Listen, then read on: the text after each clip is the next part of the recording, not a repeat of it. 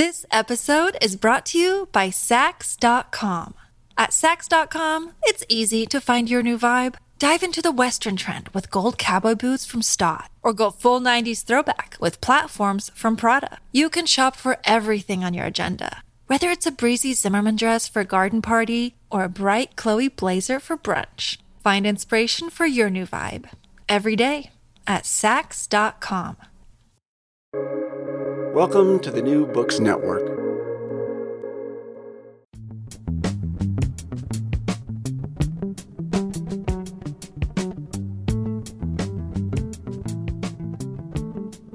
Welcome to the Why We Argue podcast, the Future of Truth edition. These episodes are made possible by the Future of Truth, a project at the University of Connecticut Humanities Institute, generously funded by the University of Connecticut and the Henry Luce Foundation. The episode you're about to listen to is part of a series on Seeing Truth, a museum exhibit and subset of the Future of Truth project that seeks to challenge audiences to see art, science, and truth anew in this political moment. In these episodes, Seeing Truth project leader and art history professor Alexis L. Boylan interviews artists and academics about the relationship between art and science, the role of museums in the production of knowledge, and how we use the visual to make meaning. Hello, everybody. My name is Alexis Boylan, and I am the curator of Seeing Truth. And I am here today with two of my esteemed and funny and brilliant colleagues from the University of Connecticut to talk about science and art and collecting and the meaning of life, just some small topics for the next half hour. And I do want to remind everybody that this series, this web series and the affiliated podcast are all sponsored by the very generous support of the Luce Foundation and also the Provost Office at the University of Connecticut, all through the University of Connecticut Humanities Institute. So let's get started. So I hate doing introductions, so I force everybody to introduce themselves. Also because I think it is fascinating in and of itself about how people describe themselves. So I'm going to just go in the weird order that my Zoom is in and start off with Bernard. Who are you? What do you do? What's going on? Okay, well, I look at myself as a migrant, both in terms of physical space and intellectually. I grew up in Western Europe with the idea I would become a chef, and here I am X number of years later, in the Americas and studying plants and a group of organisms that are less charismatic, even transparent to most, to the average eye, and I'm just intrigued by this. So I work I'm an evolutionary biologist in the Department of Ecology and Evolutionary Biology, and I'm interested in biodiversity and the history that gave rise to it. So my work goes into reconstructing 500 million years of evolution and also in discovering species that we have today. And I particularly enjoy, besides my research and academic work, also outreach with nature walks, whether it's in Patagonia or in Connecticut. Okay, fantastic. Eric, do you want to introduce yourself? Love to. I think of myself as a son, a husband, a father, in that order. That's chronological, I should note. And somewhere in there, I became entranced with the mysteries of marine life.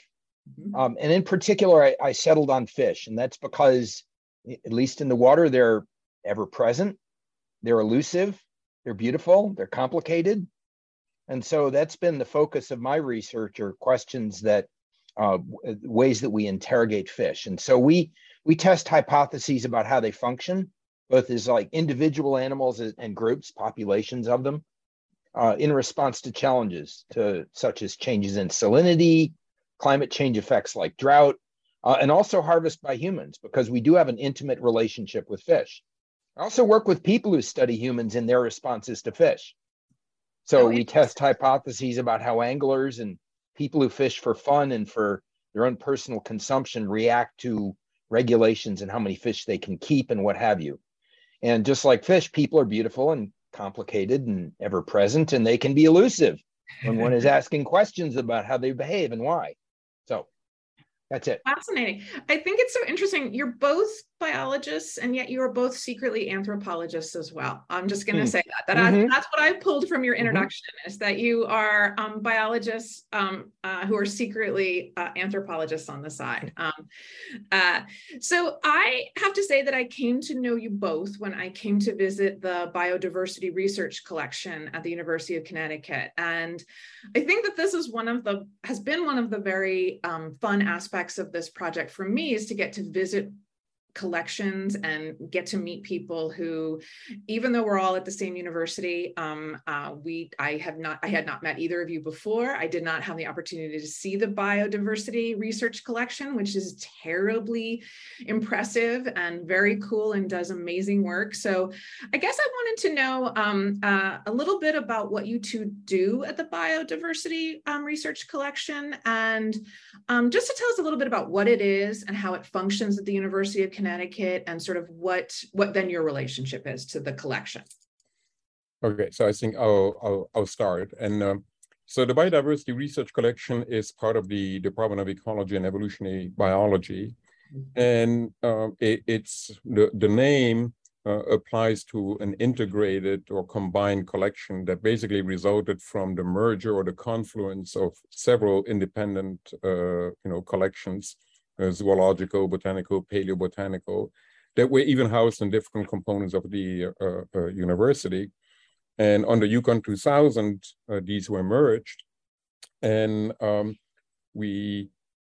should say that some of these collections started, in the late 1800s, when Yukon was still the Storrs Agricultural College. So there was a lot of history that's being captured in these collections, not just biological, but also the history of expertise at Yukon through time.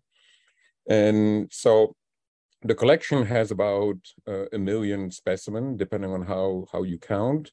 And they cover, quite a diversity that we might be talking about later.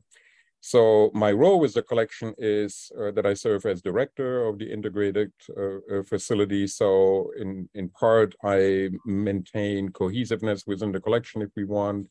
And we also, develop, strategic plans, what should be our emphasis, how should we interact with the public. But I'm also trying to be the liaison or the advocate, of the collection to the administration and the outside world. And in addition to that, I'm also currently serving as director of the herbarium, as we're awaiting the hiring of a new cryptogamic or herbarium director. And for that, it's kind of the same role. So we have a collections manager. We see the acquisition and the processing of specimens. We mentor and guide undergraduates. We offer tours to nearly 2,000 undergraduates every year, I think, and engage in strategies. What should we do? What should be our emphasis? What should be our service to the state, to the university, to the community of scholars? Eric? Great. So I want to pick up on one point that Bernard made and amplify it a little bit, which is that, we have these titles for our affiliation with the collection, and it's part of our service to the department and the university.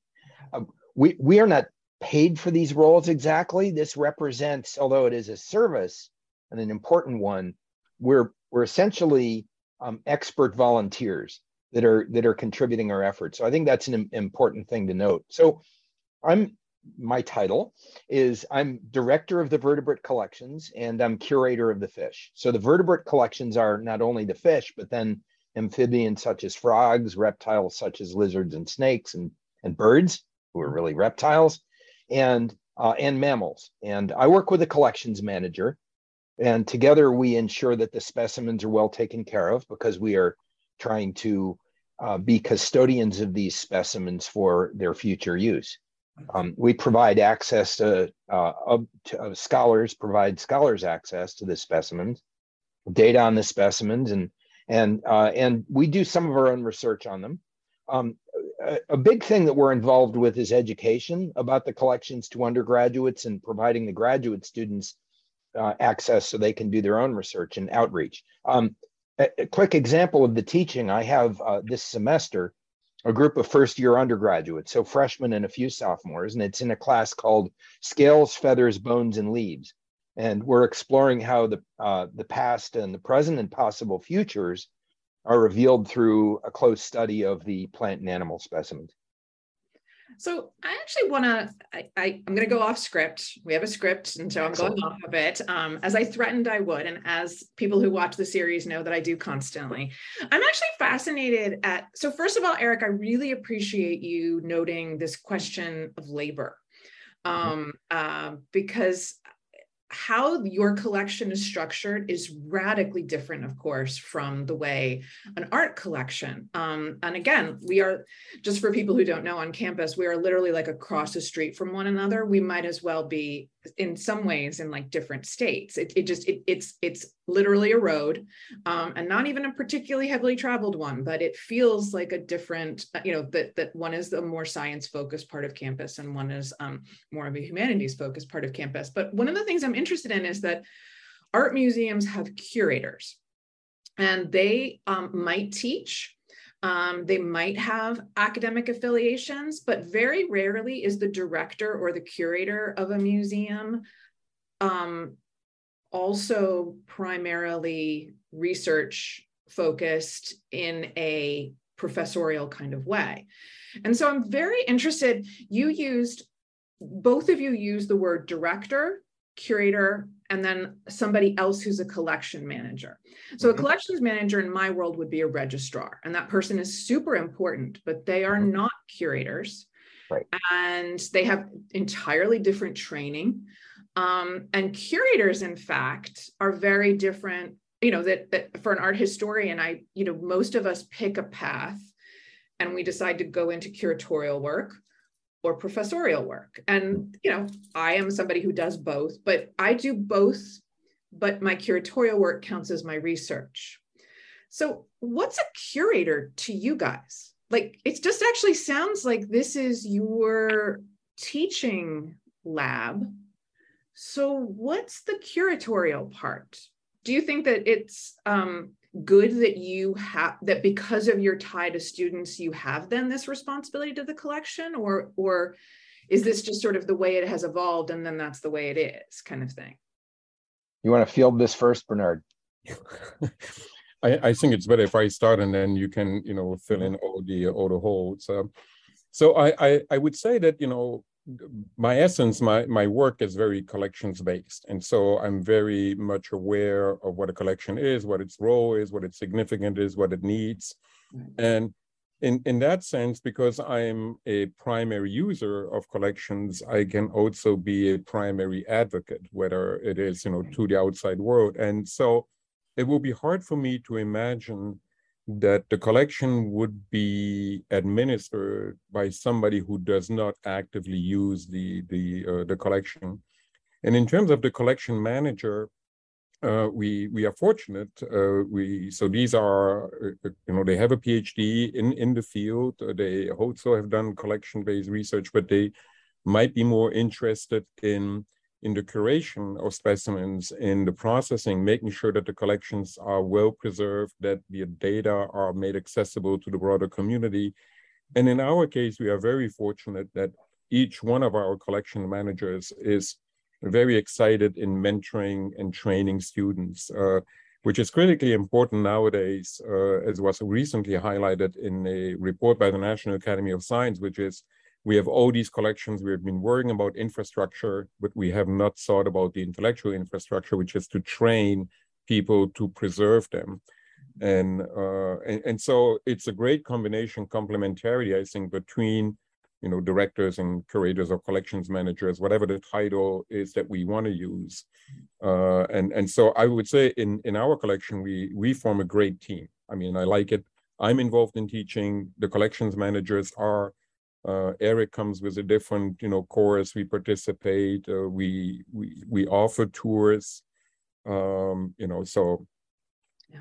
Eric, I would just add to that our duties, our responsibilities are hopelessly and in a lovely way entangled, so that the roles of collections manager, curator, and director in our case blend into one another substantially. There's a spectrum there in terms of looking outward, setting priorities, versus looking inward and taking care of specimens. But they blend into one another so much that they're really not hard lines of delineation among those different roles. And this is just the way we do it here. I won't claim that the way we do it is all representative of other R1 institutions.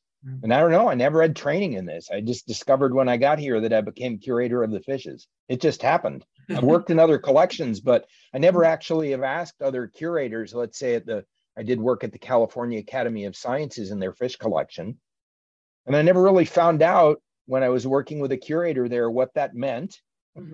And I'd love to ask them now. I should. I'm getting more and more interested in how collections work. And so it'd be a very interesting line of inquiry. Well, and I poke at that because I think that my next line of questioning is sort of about knowledge building and about this sort of idea of building a collection around the need to teach, but also around the need to create bodies with which to do research, both now and in the future. Because of course, a collection always exists in this temporal, you're here now, but you're always thinking about 10 years, 20 years, like 50 years. Like, what is it that, because you don't want to be the person who 50 years from now, people are like, well, if only Bernard had made different decisions, we would have all this information, like that you want to be the person who looked ahead, saw it, and then helped sort of frame this. So I guess my question is, first of all, I want you to talk to the non-scientists in the group, because I will admit that when I went there, I sort of had this moment of pause where y'all started talking about wet samples and dry samples. And I was like, I don't really know what that is. And then also like taxidermy. And then y'all have a polar bear rug that is a real polar bear. And so can you actually help us sort of talk about what is a dry sample? What is a wet sample? How many samples you need to start creating knowledge, that is sort of real and not hypothetical, or, what starts to feel like a sample that can be, for scholarly purposes, knowledge making. And then I'm also just interested, and this is a question that ties into the arts. Artists are very both invigorated and very worried about AI and 3D printing and what that's going to mean for knowledge making going forward. And I was just sort of wondering, in terms of thinking about the future, do you imagine that these kinds of collections are going to be maintained, or is this technology going to render this sort of collecting irrelevant? So that's a lot of questions. You know what? Let's flip it. Eric, go first, please. This episode is brought to you by Saks.com. At Saks.com, it's easy to find your new vibe. Dive into the Western trend with gold cowboy boots from Stott, or go full 90s throwback with platforms from Prada. You can shop for everything on your agenda, whether it's a breezy Zimmermann dress for a garden party or a bright Chloe blazer for brunch. Find inspiration for your new vibe every day at Saks.com. Well, I would like to take on the AI and the 3D part, and this may produce some awkwardness later, but I found that line of questioning. I hadn't really been aware of the degree to which people in the humanities and art historians feel threatened by this. I feel intrigued, and yet I'd like to talk about its limitations. So I'd say the ability to create like a facsimile of specimens and distribute those facsimiles to anyone interested can be terrifically helpful for lots of things. So as an example of something we're already doing, the herbarium has this amazing database of scanned specimens. They're extremely detailed. Anybody can use them. You could bring up a picture of one of our specimens and see the little hairs on the leaves of these plants. Now, this is only, and so you could study the morphology of the leaves of this plant in a really satisfying way. Of course, that's only a 2D representation, but nowadays collections have developed the ability to do 3D representations, and I'm sure they're already doing it, being able to build from that using a 3D printer, an actual model of it. So in that way, we wouldn't, if a scholar wanted to examine a specimen, its form, we wouldn't need to send them the specimen. They wouldn't need to travel to us. We could just, digitally send it to them. And that would have some advantages. And likewise, I mean, AI has some interesting applications in rendering the form of an organism. The AI is used to create these idealized human faces from millions of examples stored in digital form. I find that fascinating, but you have to tell the program what you're looking for. You're ultimately shaping the representation and by some criterion of perfection that you're aiming for, and that's bound to be useful for some kinds of inquiry. But it's quite different from the purpose of collections, which is to represent the real objects and to contain the variability and celebrate it. So kind of reminds me of this argument that we can replace animal research by using computer programs, which is something we hear. Programs are great for extending what we know. We use them all the time here in the sciences to extend our ability to the scope of our inquiry, but they're in an important way limited by what we know already. They can't venture far into discoveries about natural process in a fundamentally new way. So for that, we need data that we have collected ourselves anew. Eric, I love that phrase. It can extend what we know, because I think this is such a question that again, sort of, are you creating anything new, or are you in fact just reassembling knowledge that has already been created? So again, like, what are the sort of boundaries of these technologies in terms of actually creating new knowledge? So that's really interesting and helpful. And I hope I didn't overstate. Where art historians or human, I think there is a lot of anxiety about AI, but there's always historically anxiety about technology. So that is sort of like, of course. But I think, and then I think there's also many people who are always like zealots and who are imagining, a kind of nirvana of the future with technology. And that's also a constant historically. So Bernard, do you want to jump in? Yes, I mean, when I introduce new visitors to the collection, they say, "What is it?" And I say, "Well, you imagine that the collection is like a library, but instead of having books, we have specimens." And I like to make the analogy and say, but unlike a traditional library with books, our books don't have the final chapter written yet. Right. So every time, and so moving on, building on what you just said, to some extent, I'm looking forward to changes in technology, that allow us to look at a specimen differently. When I was an undergraduate or a graduate student, I would not have imagined that we could use, available collection for DNA extraction, for chemical extraction, and so we don't know what tomorrow is going to allow us to do and look at these specimens and build on what we already know. And I think that's an important part. You don't have to go out again and recollect. You can just continue building knowledge, that on these specimens. And that's very, very important. So, yeah. I'll just pull it back to art history. There's, people talk a lot about actual works of art, so paintings, as having a kind of aura that they are not reproducible. That you can see a reproduction of a painting and it will be lovely, and you can put a poster on the wall, and that has tremendous power. But that some objects simply have an aura about them that the physicality matters. So I guess I also sort of wanted to get in this roundabout question about sort of how having a collection of samples with diversity actually shifts the knowledge and research.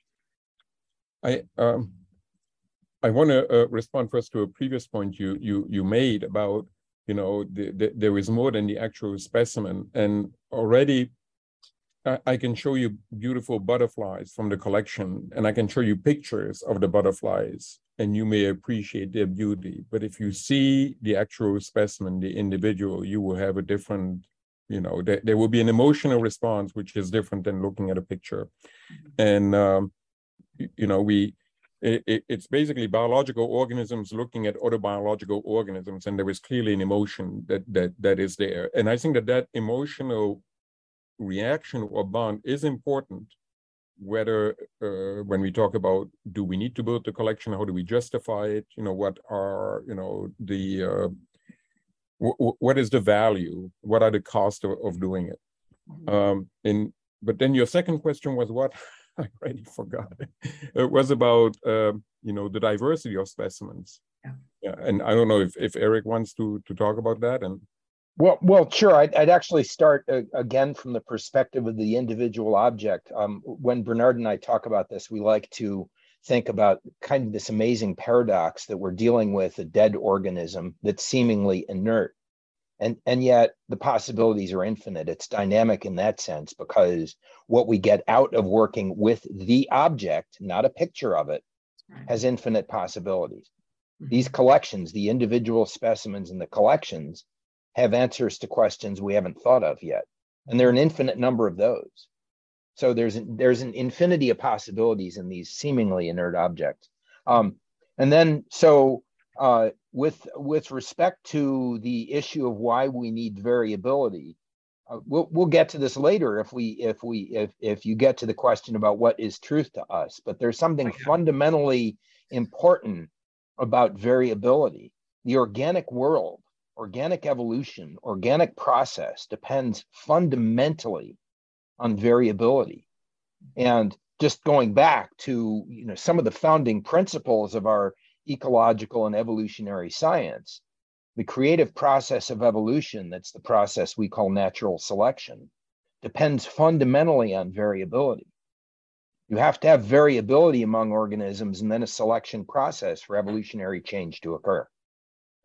We have to be able to represent that variability. So in response to your question about what makes a collection, certainly having a single representative of a species is better than having no representative of the species. Having two is better than one, especially if they've been collected in different places. It's great to have a male and a female if you're talking about animals or a plant for that matter that was collected in the same place. And it goes on. And we are perhaps subject to an infinite regress where we need to have more of everything at all occasions. But then, of course, that's impossible. Right. So there's the struggle. Right. So I'm going to actually, I want to pivot to this question, Eric, because I think you just sort of, the sort of, you weren't talking about it, but this sort of idea of like infinite variability, which we have all lived through in the immediate time period of the variability of how viruses operate. And, and I was actually sort of wondering, as two people who, I think particularly because of your investments in a collection and the way that a collection is so tied to this idea of producing knowledge that is actionable, right? That has meaning, that sort of, there has been, I don't think that I'm overstating it by saying science has had a real kick in the teeth with this whole COVID thing, because of a much longer anti-intellectual conversation, I would say, and a much longer way in which this idea of if science shifts or if an idea changes, that somehow it just shows, see, nothing can be trusted, everything is irrelevant, they don't know anything anyhow. So I was sort of wondering if you sort of, what has been your feeling as scientists who run a collection that is focused on data collection and change? What has your response been to the way in which scientific authorities that are so rooted in process, but also so rooted in the necessary need to change ideas and to have new knowledge that changes arguments? How has this whole public conversation affected how you teach and what you do? Do you want to go, or should I go first? Well, I'll nudge things forward a little bit, and then give Bernard plenty of scope in which to continue. So this has long been an issue. You're absolutely right that we were challenged by things like the epidemic now recently, and that this always causes scientists to reflect on the extent to which they're seen as valuable and that the scientific method is seen as valuable. Alexis, that's always been the case. Yes. Since science was quote unquote invented, Right. because so much of what humans view the world through is through values. And while science is shaped, the process of inquiry is certainly shaped by societal values. Values are not what scientists do. And we're not producing values, and we're not telling people what to think. We're providing data. We tell them about the evidence. Dr. Fauci stuck to the evidence. And while his star rose and fall to some extent, and it rose again, having the evidence is essential. You've got to have the data. That's what's essential. If you're talking about the authority of scientists, all we can do is say, you got to know how the world works if you want to survive. Yeah, the difficulty, I think, is, and I don't know if it is our responsibility to explain better how the scientific process actually works, and explain that you should not be alarmed if conclusions change, if the new conclusions are based on better data, on more data, right? If you were to describe the human species, but I only give you 2 specimens, you would come up with a different perception than if I gave you 100 from across the world. And so, data matter. And why do we get data? Do you want to make a decision if you only have 1 reference point? If you have only had 1 experience in your life, do you want to make every subsequent decision based on that 1 experience? Or is it better to, look for advice and get more information? And, data are important, are essential, but then there is also a theoretical kind of, bagage, if you want. How do you interpret the data? What are the assumptions that you make? And nobody has the patience to hear, how do we get to the conclusion? We just want to hear the conclusions. And then if the conclusions change, we come to our own conclusion that they don't mean anything because they have changed. It's like when you buy a new household equipment, who reads the manual from beginning to end? You just want it to work, right? And you only want it to work the way you expect it to work. And so I think we have a greater responsibility in trying to explain, how does this work? And don't be alarmed if there is a change. It might be a good sign. Right. If anything, I think if scientists change their mind, it means that they are self-critical, or can be. Right. And I think that's very important. It should be reassuring. Well, it is interesting. I mean, it's a non-scientific question about how can we actually change the way people deal with change and with being self-critical, and also just, I think that the sort of, I want it to work the way I want it to work. But again, if we were, maybe all of us, and I will just say me too, right? Like in the classroom, if we were all better at making sort of stories about knowledge, about a knowledge that is now and a knowledge that will perhaps shift, that will shift. It's not a perhaps, it will. It is, and it is the question of like, where does that start and where does that end, and how do we participate in that? I'm going to pivot us because I know Bernard, Bernard has to run off to class to do his, his duty. So I want to quickly pivot and ask you guys instigator items. I made you look at the instigator items. What did you think? It's sort of, I like to think it a little bit of like some of the detritus of, and Eric, I actually included, we found a fantastic image of fish. I don't know if you got a chance to look at that, but I was thinking about you in the addition of our fish image. Any instigator items that you that were provocative to you? All right, I'll go first. I saw the fish. It did not provoke me. Okay. I appreciated it, but I thought instead I would talk a little bit about the videos of field expeditions, because those attract me. Yeah. I had the opportunity to live in intimate contact with a natural system, a coral reef down in islands in the Caribbean. I lived with people that were indigenous to the region. This was in grad school. The people are the Cunayala of Panama. And I have respect or even love for the process of in that sense, the rigors of doing field work. And what I would, having watched those videos, portion of them, I'd be interested to know now of written records, and that would be not only of the white Western scientists that were there, but also what the locals thought and what the locals learned, because the practice of collecting has changed substantially since even those days in the 1920s. And nowadays, participation of the locals would be much deeper and much more reciprocal than the Mongolian camel drivers, for instance, represented in one of those videos. Right. So I don't know, I could talk about another, but let's go to Bernard, and then if time will go back to me. And I will actually just say, one of the things that's been actually really exciting about this project and being able to work with the American Natural History Museum is that their interests and energies have often turned to that as well, to sort of turn to who are the people in the background. Often, actually, it is Indigenous communities or people from surrounding communities that are often pulled into doing some of the filming. Right.